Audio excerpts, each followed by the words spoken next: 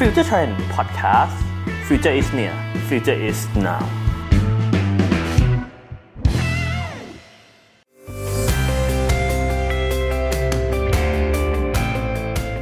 สวัสดีครับขอต้อนรับเข้าสู่ Career Growth Podcast เพื่อการเติบโตในโลกการทำงานวันนี้อยู่กับผมเพชรศิลวิทย์สิงหาพลทำหน้าที่เป็นผู้ดำเนินรายการครับมุมมองในเรื่องของการเติบโตของคนทำงานเนี่ยมันก็น่าจะมีทั้งมุมมองจากองค์กรที่เฝ้ามองการเติบโตของเรานะครับแล้วก็มีมุมมองของคนทำงานอย่างพวกเราเองด้วยที่พยายามก้าวไปข้างหน้าในที่ทำงานนะครับวันนี้ผมได้อยู่กับคุณโอมสิริวีรกุลผู้ทำเพจ Facebook และพอดแคสต์ Office 0.4 ที่เล่าเรื่องการทำงานผ่านมุมมองของคนทำงานซึ่งจะมาร่วมพูดคุยกับเราในวันนี้ถึงมุมมองแนวคิดในการเติบโตในโลกการทำงานครับสวัสดีครับพี่โอมสวัสดีครับเพชรครับครับพี่โอมก่อนอื่นเลยครับอยากให้พี่โอมช่วยแนะนำตัวกับผู้ฟังของเราหน่อยว่าพี่โอมเป็นใครทำอะไรอยู่แล้วก็ Office 0.4 เนี่ยคืออะไรก็สวัสดีคุณผู้ฟังทุกคนนะครับก็ผมชื่อโอมสิริวีระกุลนะครับปัจจุบันก็เป็นพนักงานเงินเดือนนะครับเป็นพนักงานเงินเดือนธรรมดาทั่วไปแหละครับแล้วก็ทำงานประจำอยู่ที่ All Money นะครับก็เป็นแบรนด์ที่พูดเรื่องราวเกี่ยวกับการบริหารเงินนะเบื้องต้นอะไรอย่างเงี้ยครับแล้วก็นอกจากนี้เนี่ยก็ยังมีทำโปรเจกต์ส่วนตัวครับชื่อว่า Office 0.4 ครับฝันโคตรไกลแต่ไปยังไม่ถึงนะครับก็เป็นรายการพอดแคสต์เหมือนที่เพชรจัดเนี่ยแหละครับทาร์เก็ตก็ชัดเจนครับเป็นมนุษย์เงินเดือนนะมนุษย์ออฟฟิศอะไรอย่างเงี้ยครับที่ยังคงทำงานอยู่อะไรอย่างเงี้ยแล้วก็นอกเหนือจากนี้ก็ยังมีไปจัดพอดแคสต์รายการการเงินอีกนะฮะก็มี The Money Case by The Money Coach นะครับอันนี้จัดกับพี่หนุ่มจักรพงษ์เมธพันธ์นะครับแล้วก็ปัจจุบันก็มีเป็นคอลัมนิสต์ให้กับ Ade Brutin ครับเขียนคอลัมน์เกี่ยวกับMoney Life Balance นะครับก็เป็นเรื่องของชีวิตการเงินอะไรพวกนี้ครับโอเคครับปกติแล้วเนี่ยพอดแคสต์ของเราเนาะ Career Growth Podcast เนี่ยมักจะพูดคุยกับเรื่องของการเติบโตของคนทำงานเนี่ยในมุมมองของ HR หรือว่าองค์กรส่วนใหญ่วันนี้ได้อยู่กับพี่โอมนะครับก็อยากจะคุยกับพี่โอมในมุมมองของว่าคนทำงานเองครับมองเรื่องของการเติบโตไว้ยังไงบ้างครับโอ้จริงๆอันนี้ก็เป็นคำถามที่กว้างเหมือนกันเนาะใช่ไหมคือถ้ามองในมุมพี่การเติบโตของพี่มีอยู่แค่เป้าเดียวครับก็คือทำยังไงให้ตัวเองเก่งขึ้นทำให้ตัวเองเก่งขึ้นทุกด้านเนาะโดยเฉพาะเรื่องของการทำงานอะไรอย่างเงี้ยครับแต่ว่าจากประสบการณ์ที่พี่ทำงานมาประมาณ10 กว่าปีพี่รู้สึกว่าคำว่าเก่งขึ้นเนี่ยมันมีกลไกของมันที่มันต้องไปด้วยกันเพื่อให้มันเติบโตแบบมีเหตุและผลนะครับถามว่าไอ้กลไกตรงเนี้ยที่บอกว่าไปด้วยกันมันมีอยู่กี่อย่างมันมีทั้งหมด3อย่างนะในมุมมองของพี่ครับ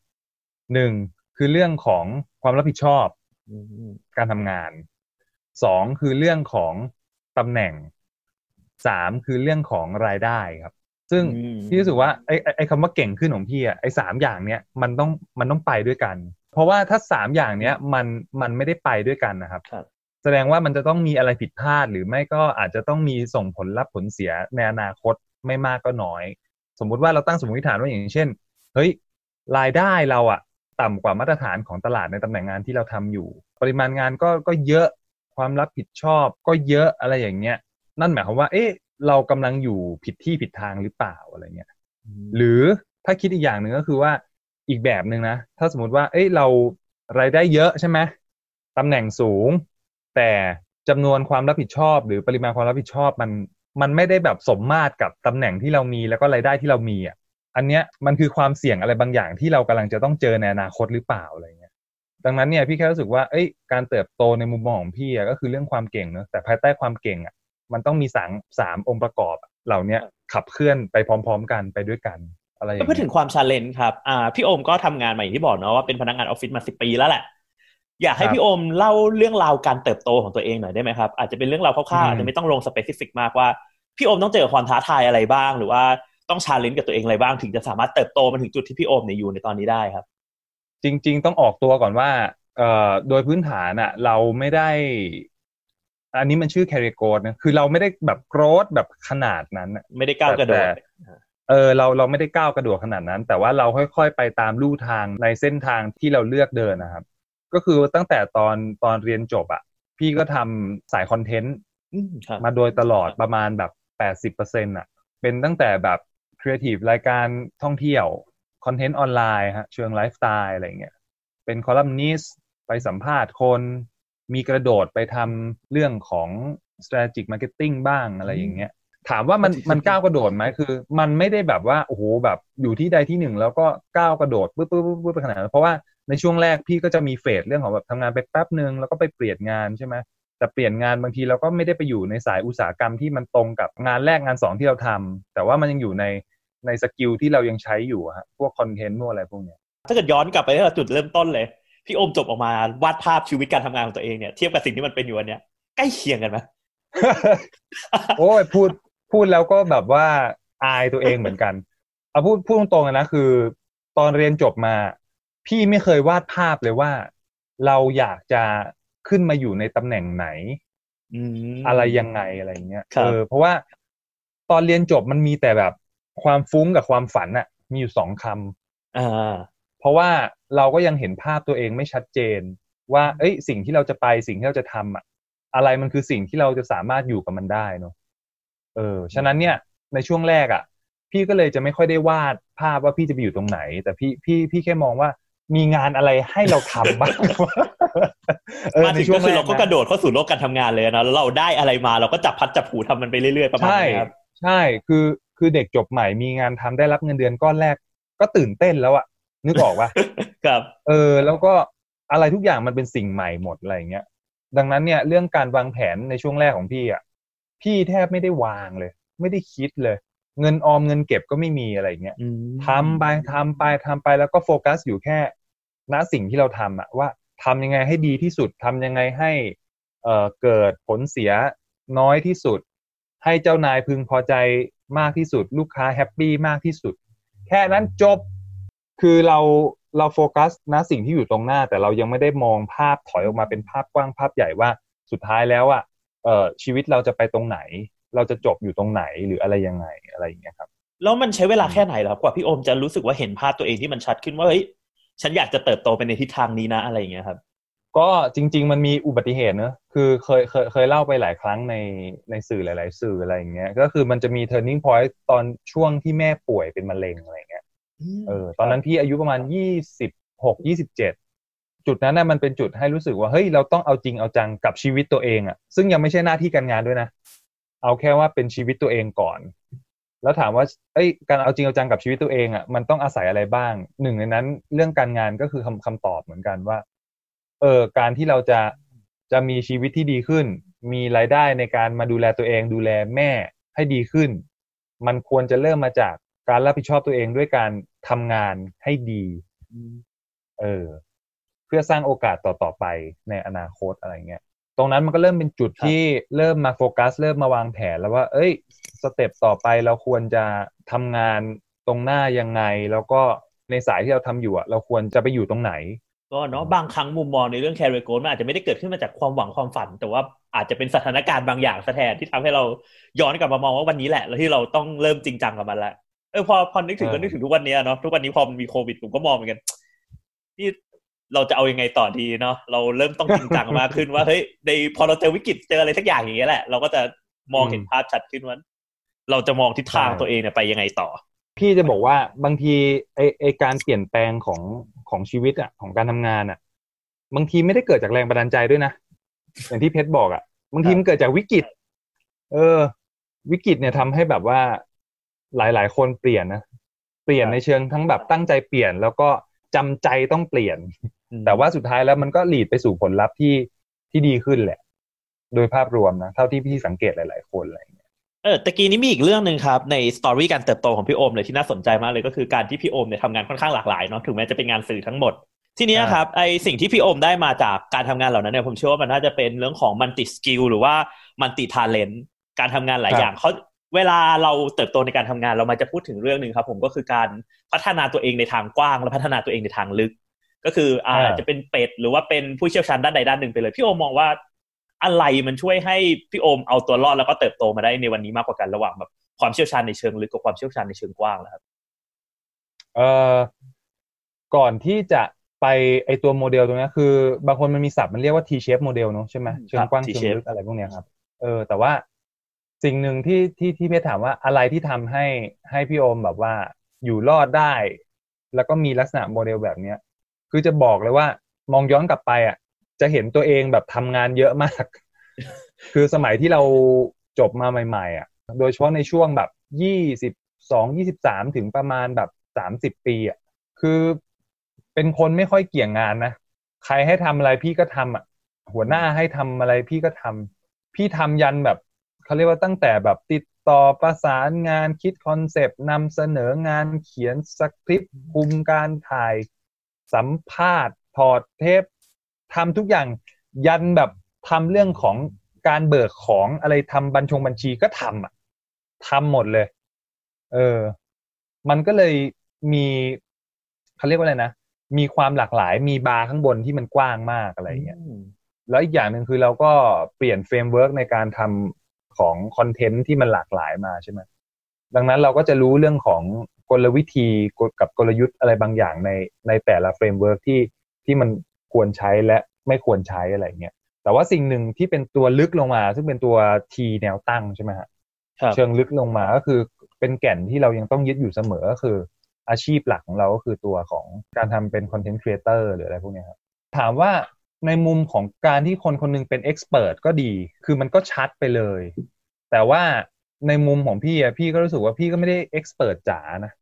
แต่พี่จะเป็นเหมือนเป็นเป็ดแบบพี่เพชรว่ามากกว่า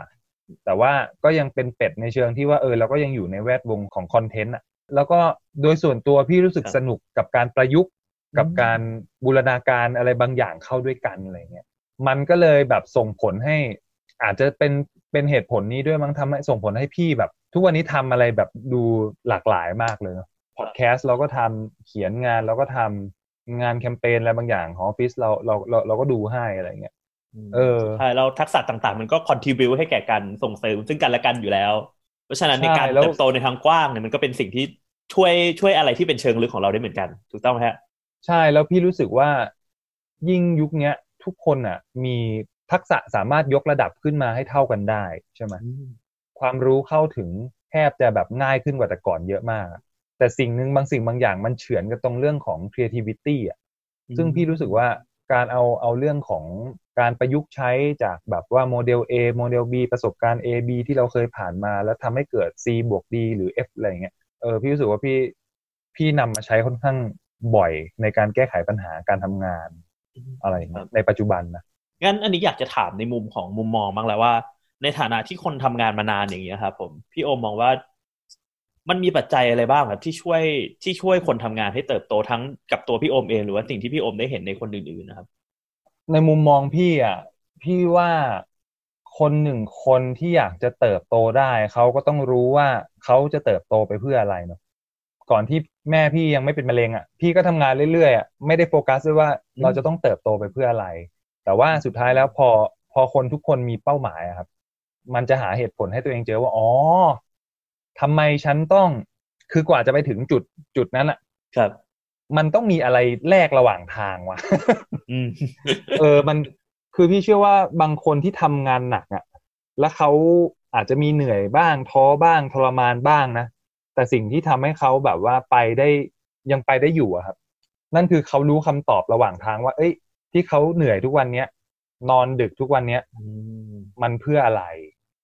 ดังนั้นเนี่ยการมีเป้าหมายมันก็เลยเป็นสิ่งแรกที่มันชัดมากว่าเราเหนื่อยไปเพื่ออะไรเราเติบโตไปเพื่ออะไรอะไรเงี้ยถ้าอย่างนั้นในวันที่พี่โอมตัดสินใจครับผมรู้สึกว่าตัวเองเนี่ยต้องเติบโตไปมากกว่านี้ละในวันนั้นพี่โอมเริ่มทำอะไรก่อนเป็นอย่างแรกแล้วครับเพื่อที่จะให้ได้มาซึ่งการเติบโตที่ว่าคืออย่างแรกเลยคือโจทย์ตอนนั้นของพี่ไม่ใช่เรื่องการเติบโตในหน้าที่การงานก่อนนะของพี่จะเป็นเรื่องของเงินกับรายได้ครับอันนี้ชัดมากเลยเราคิดอยู่เสมอทำไงให้มันแบบมีรายได้มากขึ้นวะอะไรอย่างเงี้ย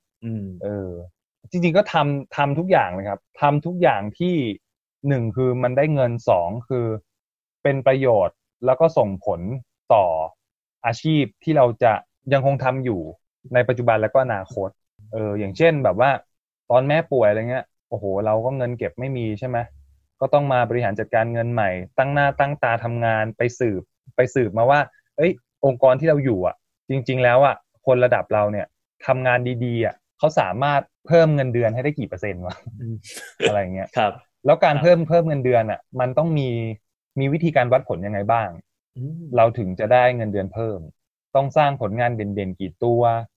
อะไรเงี้ยอะไรเป็นปัจจัยหลักในการประเมินที่จะทำให้เราได้อะไรเงี้ยครับเราก็ค่อยๆไปแคะออกมาว่าวิธีวัดผลแบบไหนที่จะทำให้ไปถึงเป้าอะไรเงี้ยงั้นถ้าเกิดมองย้อนกลับไปครับผมสำหรับตัวพี่โอมเองพี่โอมมองว่าตัวเองนะครับผมในเรื่องการเติบโตเนี่ยรู้สึกว่าตัวเองเติบโตเร็วหรือว่าเติบโตช้ายังไงบ้างล่ะครับโอ้ยตอบเร็วมากเลยเติบโตช้าครับผม ในมุมพี่นะในมุมพี่นะครับพี่รู้สึกว่าพี่เติบโตช้าเพราะว่าหนึ่งคือเราอาจจะวางแผนช้าตั้งคำถามกับความต้องการของตัวเองช้าอะไรเงี้ยครับแต่ถามว่าไอ้ความช้าในอดีตอ่ะคือพี่มองย้อนกลับไปพี่ก็ไม่ได้รู้สึกเสียดายไม่ได้รู้สึกทุกข์นะครับเพราะว่าพี่แค่รู้สึกว่ามันคงเป็นธรรมชาติของเราแหละอะไรเงี้ยเราพื้นฐานอาจจะไม่ได้เป็นคน aggressive active อะไรขนาดนั้นแต่ว่ามันมีวิกฤตบางสิ่งบางอย่างมาเชฟให้เราที่จะต้องเปลี่ยนเราพี่รู้สึกว่าตอนที่วิกฤตมันเข้ามาเชฟให้เราเปลี่ยนอ่ะมันอยู่ในช่วงวัยที่กำลังเหมาะสมคือ26 27เริ่มมีประสบการณ์ในการทำงานมีวุฒิภาวะมีวัยวุฒิอะไรบางอย่างที่พอตั้งหลักที่จะเปลี่ยนได้คือถ้าวิกฤตอันนั้นมันเข้ามาในช่วงที่เราเพิ่งจบอะไรเงี้ยยังไม่ได้มีประสบการณ์ทั้งชีวิตและการทำงานมากนักอะไรเงี้ยมันอาจจะเป๋ไปเลยก็ได้นะซึ่งพี่รู้สึกว่าถ้าถามว่าภาพรวมมันช้าไหมมันก็ช้าแต่ว่ามันก็ยังอยู่ในเส้นทางที่อาจจะไม่ได้สายจนเกินไปอะไรเงี้ยยังพอแบบเติบโตไปได้อีกอะไรเงี้ยครับโอเคที่ผ่านมาเนี่ยพี่โอมองว่าความไม่ aggressive หรือความไม่แบบเป็นคนที่วางแผนตั้งแต่ต้นเนี่ยเนาะอาจจะเป็นสิ่งที่เคยรั้งพี่โอมไว้ในช่วงต้นที่ทำให้พี่โอมเนี่ยเติบโตช้ากว่าคนอื่นสักหน่อยหนึ่งแต่ว่าแล้วถ้าเกิดเป็นในมุมมองในวันนี้นะครับพี่โอมโตมาจนถึงจุดนี้แล้วทำงานมา10 กว่าปีแล้วพี่โอมมองว่ามันยังเหลืออะไรไหมครับที่ยังรั้งพี่โอมไว้จากการเติบโตมีอะไรรั้งในการเติบโตเราไหมเหรอปกติเวลาเจออะไรพวกนี้พี่จะมองย้อนตัวเองก่อนเลยก็คือหลักๆก็คือตัวเองแหละว่าเฮ้ยแบบสิ่งที่เราอยากไปมันมีอะไรที่เรายังขาดอยู่ไหมคือเริ่มมองแบบแฟกเตอร์ที่เรารู้สึกว่าเราควบคุมมันได้ก่อนก็คือตัวเรานะฮะก็จะเริ่มเช็คลิสต์แล้วว่าเอ้ยสิ่งที่เราอยากจะไปอยากจะทำเนี่ยมันต้องอาศัยทักษะอะไรบ้างซึ่งบางทีมันอาจจะไม่ใช่ทักษะก็ได้บางทีสิ่งที่เราอยากจะไปมันอาจจะเป็นเรื่องคอนเน c t ชันก็ได้สิ่งเหล่านี้เรามีไหมอะไรเงี้ยถ้าทักษะเรามีแล้วคอนเน c t ชันหรือบารมีอื่นๆล่ะเราสร้างมันได้ไหมเรามีไหมถ้าเรายังไม่มีเราก็ไปสร้างซะไปสร้างซะไปสร้างซะซึ่งสุดท้ายมันก็คือการมองย้อนตัวเองแล้วก็ย้อนไปดูแผนการของเป้าหมายตัวเองขาดเห็นตรงไหนขาดตรงไหนก็พยายามเติมกับอีกอันหนึ่งก็คือว่าเรื่องของอันนี้อาจจะเป็นเรื่องสิ่งที่เราอาจจะควบคุมไม่ได้ละอย่างเช่นว่าเส้นทางการเติบโตของเราอยากโตแบบนี้นะแต่วิชั่นของเจ้านายเจ้าของไม่สอดคล้องกับสิ่งที่เราจะไปวัฒนธรรมองค์กรไม่สอดคล้องกับสิ่งที่เราจะไปอะไรอย่างเงี้ยมันก็อาจจะต้องสำรวจเรื่องของแฟกเตอร์เหล่านี้ด้วยว่าถ้าเขาเจอเขาเป็นแบบนั้นแล้วเราเป็นแบบนี้อะไรเงี้ยสุดท้ายถ้าจะเดินควบคู่กันไปในระยะยาวมันจะไปได้มากน้อยแค่ไหนหรือเปล่าถ้ามันไม่เอื้อมหน่วยอะไรเงี้ยเราก็แค่ move หรือหาสถานที่ที่มันมีบริบทที่มันพร้อมที่จะพุชเราไปด้วยอะไรเงี้ยจะดีกว่าสุดท้ายเราเรื่องของการเติบโตมันก็มีโอกาสทั้งสองทางนะที่จะเป็นตัวฉุดรั้งเราจากการเติบโตไว้ไม่ว่าจะเป็นตัวเราเองหรือว่าสภาพแวดล้อมในบางครั้งแต่ว่าตะกี้นี้ครับมีเรื่องหนึ่งที่พี่โอมพูดขึ้นมาคือเรื่องของคอนเน็ชันหรือว่าบารมีที่พี่โอมยกขึ้นมาเนาะพี่โอมมองว่าสิ่งนี้ครับผมเรื่องของคอนเน็ชันเนี่ยมันสำคัญสำหรับคนทำงานในการเติบโตแค่ไหนแล้วครับเราว่าสุดท้ายมันก็ย้อนกลับไปที่เป้าเนอะคือถ้าเป้าหมายเราอยากเป็นพนักงานคนหนึ่งที่ทำงานรับเงินเดือนมีความสุขไม่ต้องไปสูงสิงกับใครอ่ะมันก็อาจจะไม่ได้มีความสำคัญมากแต่ว่าที่เราพูดแบบนั้นเพราะว่าหนึ่งคือเราทำงานในอุตสาหกรรมเรื่องของการสื่อสารอ่ะพอมันเป็นเรื่องการสื่อสารอ่ะมันก็หนีไม่พ้นของการรู้จักกับผู้คนนะครับแล้วผู้คนเนี่ยมันเป็นอีก career growth หนึ่งนะที่มันนำมาซึ่งโอกาสใหม่ๆฉะนั้นเนี่ยในเคสแบบเนี้ยพี่โอมเคยเจอไหมแบบอาจจะเป็นคอนเนคชันก็ได้เข้ามาให้โอกาสอะไรที่น่าสนใจหรือว่าแนะนำอะไรทุกอย่างมีครับมีคือพี่ว่ามันต้องควบคู่กันไปเนาะcareer growth มันไม่ได้แบบเราเก่งอย่างเดียวแล้วเราจะโตอ่ะเพราะความเติบโตอ่ะมันอาศัยหลายอย่างโอเคถ้าคุณมีความสามารถดีแต่คุณนิสัยไม่ดีเพื่อนร่วมงานไม่เอา คนข้างนอกไม่ยอมรับก็โตแค่ในแค่กระถางที่คุณวางไว้แต่ถ้าคุณแบบมีความสามารถด้วยคุณน่ารักกับผู้คนคนที่อยู่รอบข้างคุณรักคุณยอมรับคุณอะไรเงี้ย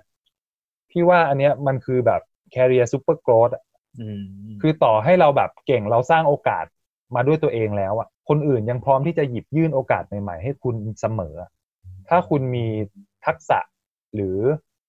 มนุษยสัมพันธ์อะไรบางอย่างกับผู้คนรอบข้างบวกกับความเก่งของคุณอะไรอย่างเงี้ยพี่ว่ามันจะช่วยกันผลักดันมากขึ้นนั่นแหละแต่ว่าไม่ใช่ว่าเราเข้าไปหาทุกคนเพื่อหวังโอกาสนะเราควรจะเป็นธรรมชาติของเราให้น่ารักแบบธรรมชาติจริงๆแต่ถามว่ามันเนี่ยแหละมันก็จะมีผลลัพธ์อะไรบางอย่างที่มันจะค่อยๆงอกเงยขึ้นมากับสิ่งที่เราทำเราปฏิบัติตัวกับคนรอบข้างด้วยเหมือนกันอันนี้ก็ถือว่าเป็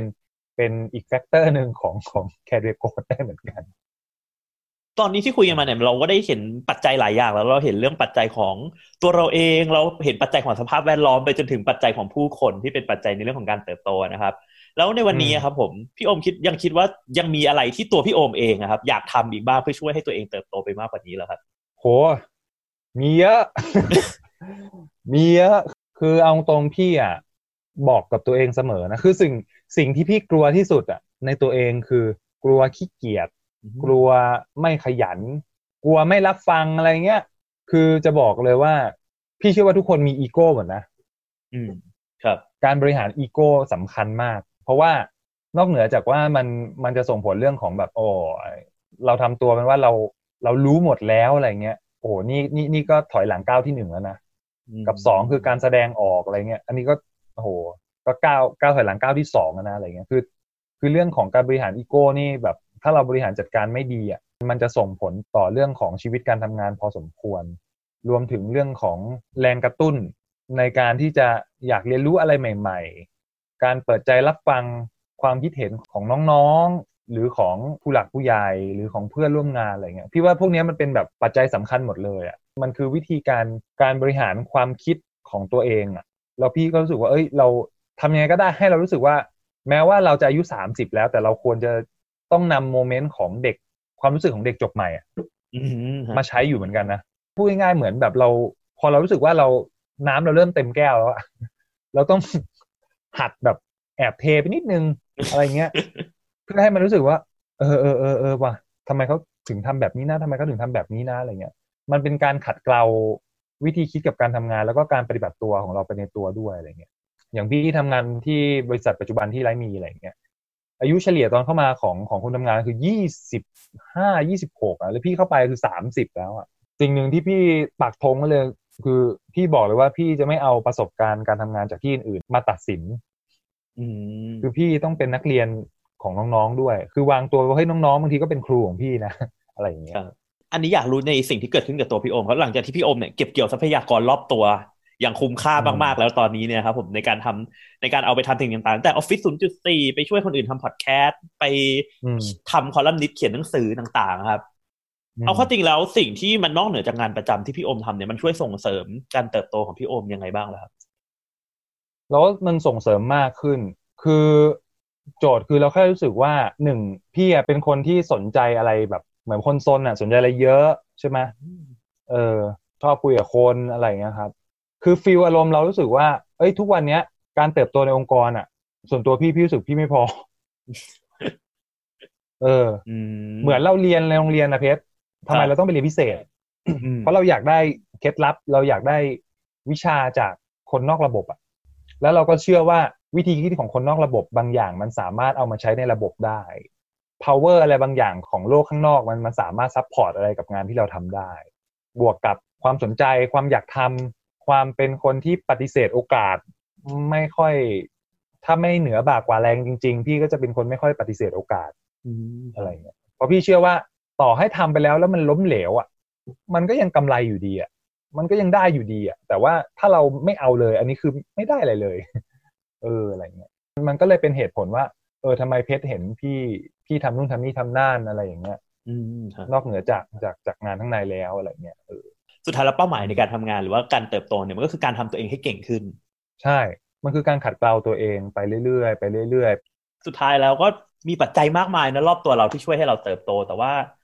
คำถามสุดท้ายนี้คือสุดท้ายแล้วครับถ้าจะมีคำแนะนำสำหรับคนทำงานที่อยากจะเติบโตพี่โอมอยากจะแนะนำอะไรให้กับคนทำงานเหล่านั้นบ้างครับพี่คงไม่ได้ไปแนะนำแบบคนทำงานระดับสูงหรืออะไรเนาะน่าจะเป็นท่านน้องๆ first jobber ที่ฟังอยู่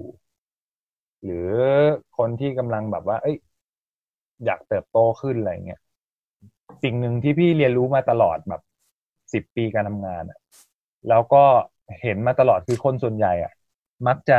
บ่นเกี่ยวกับปัญหากันเยอะซึ่งปัญหาเป็นเรื่องปกติ แต่ก่อนอะตอนที่พี่ทำงานแรกๆพี่รู้สึกว่าโอ้ยทำไมแบบมีแต่ปัญหาจังวะมีแต่ปัญหาจังวะอะไรอย่างเงี้ยแต่สุดท้ายก็เพิ่งมาแบบนึกขึ้นได้ว่าจริงๆแล้วปัญหามันเป็นถ้าเวลาผ่านไปแล้วจริงๆปัญหามันเป็นเรื่องดีเหมือนกันนะแล้วก็ต้องบอกกับตัวเองเสมอว่าปัญหาจริงๆมันคือเพื่อนที่เลวในปัจจุบันนะเพราะมันสร้างความปวดหัวให้เราครับแต่มันจะเป็นเพื่อนที่โคตรดีเลยในอนาคตเพราะว่าเราได้เรียนรู้จากมันแล้ว แล้วมันจะทำให้เราต่อยอดไปว่าถ้าเจอคราวหน้าสัญญาณมาแบบนี้กลิ่นมาแบบนี้เราควรจะต้องแก้ไขมันยังไงด้วยรูปแบบวิธีใดสื่อสารแบบไหนอะไรอย่างเงี้ยซึ่งพี่เชื่อว่าทุกคนที่มันโตได้มันโตได้มาจากการแก้ไขปัญหาอย่างนั้นนะฉะนั้นมองปัญหาในรูปแบบใหม่ว่าเฮ้ยที่มันเข้ามามันกำลังจะให้ประโยชน์อะไรกับเราบ้างอะไรเนี่ยครับผมงั้นในเรื่องของการทำงานเนี่ยมันก็มีปัจจัยทั้งจากตัวเราปัจจัยในสภาพแวดล้อมจุดที่เราอยู่สถานที่ที่เรากำลังทำงานอยู่ต่างๆครับผมการมีคอนเนคชันที่จะนำโอกาสต่างๆเข้ามาหรือว่าช่วยให้เราเติบโตได้ครับผมพร้อมที่จะตอบรับโอกาสเก็บเกี่ยวทรัพยากรรอบตัวให้ได้มากที่สุดครับมาจนถึงการพร้อมที่จะแก้ไขปัญหาและเรียนรู้จากมันทั้งหมดนี้ครับผมคือแนวคิดมุมมองต่อการเติบโตในโลกการทำงานของคุณโอมสิริวีรกุลสำหรับวันนี้ขอบคุณพี่โอมมากเลยครับครับพี่โอมสวัสดีครับครับผมติดตาม Carry Growth Podcast เพื่อการเติบโตในโลกการทำงานได้ทุกวันอังคารและวันพฤหัสที่เพจ Facebook Future Trend Channel YouTube Spotify SoundCloud และช่องทางอื่นๆแล้วมาค้นหา Carry Growth ของคุณไปด้วยกันสำหรับวันนี้สวัสดีครับ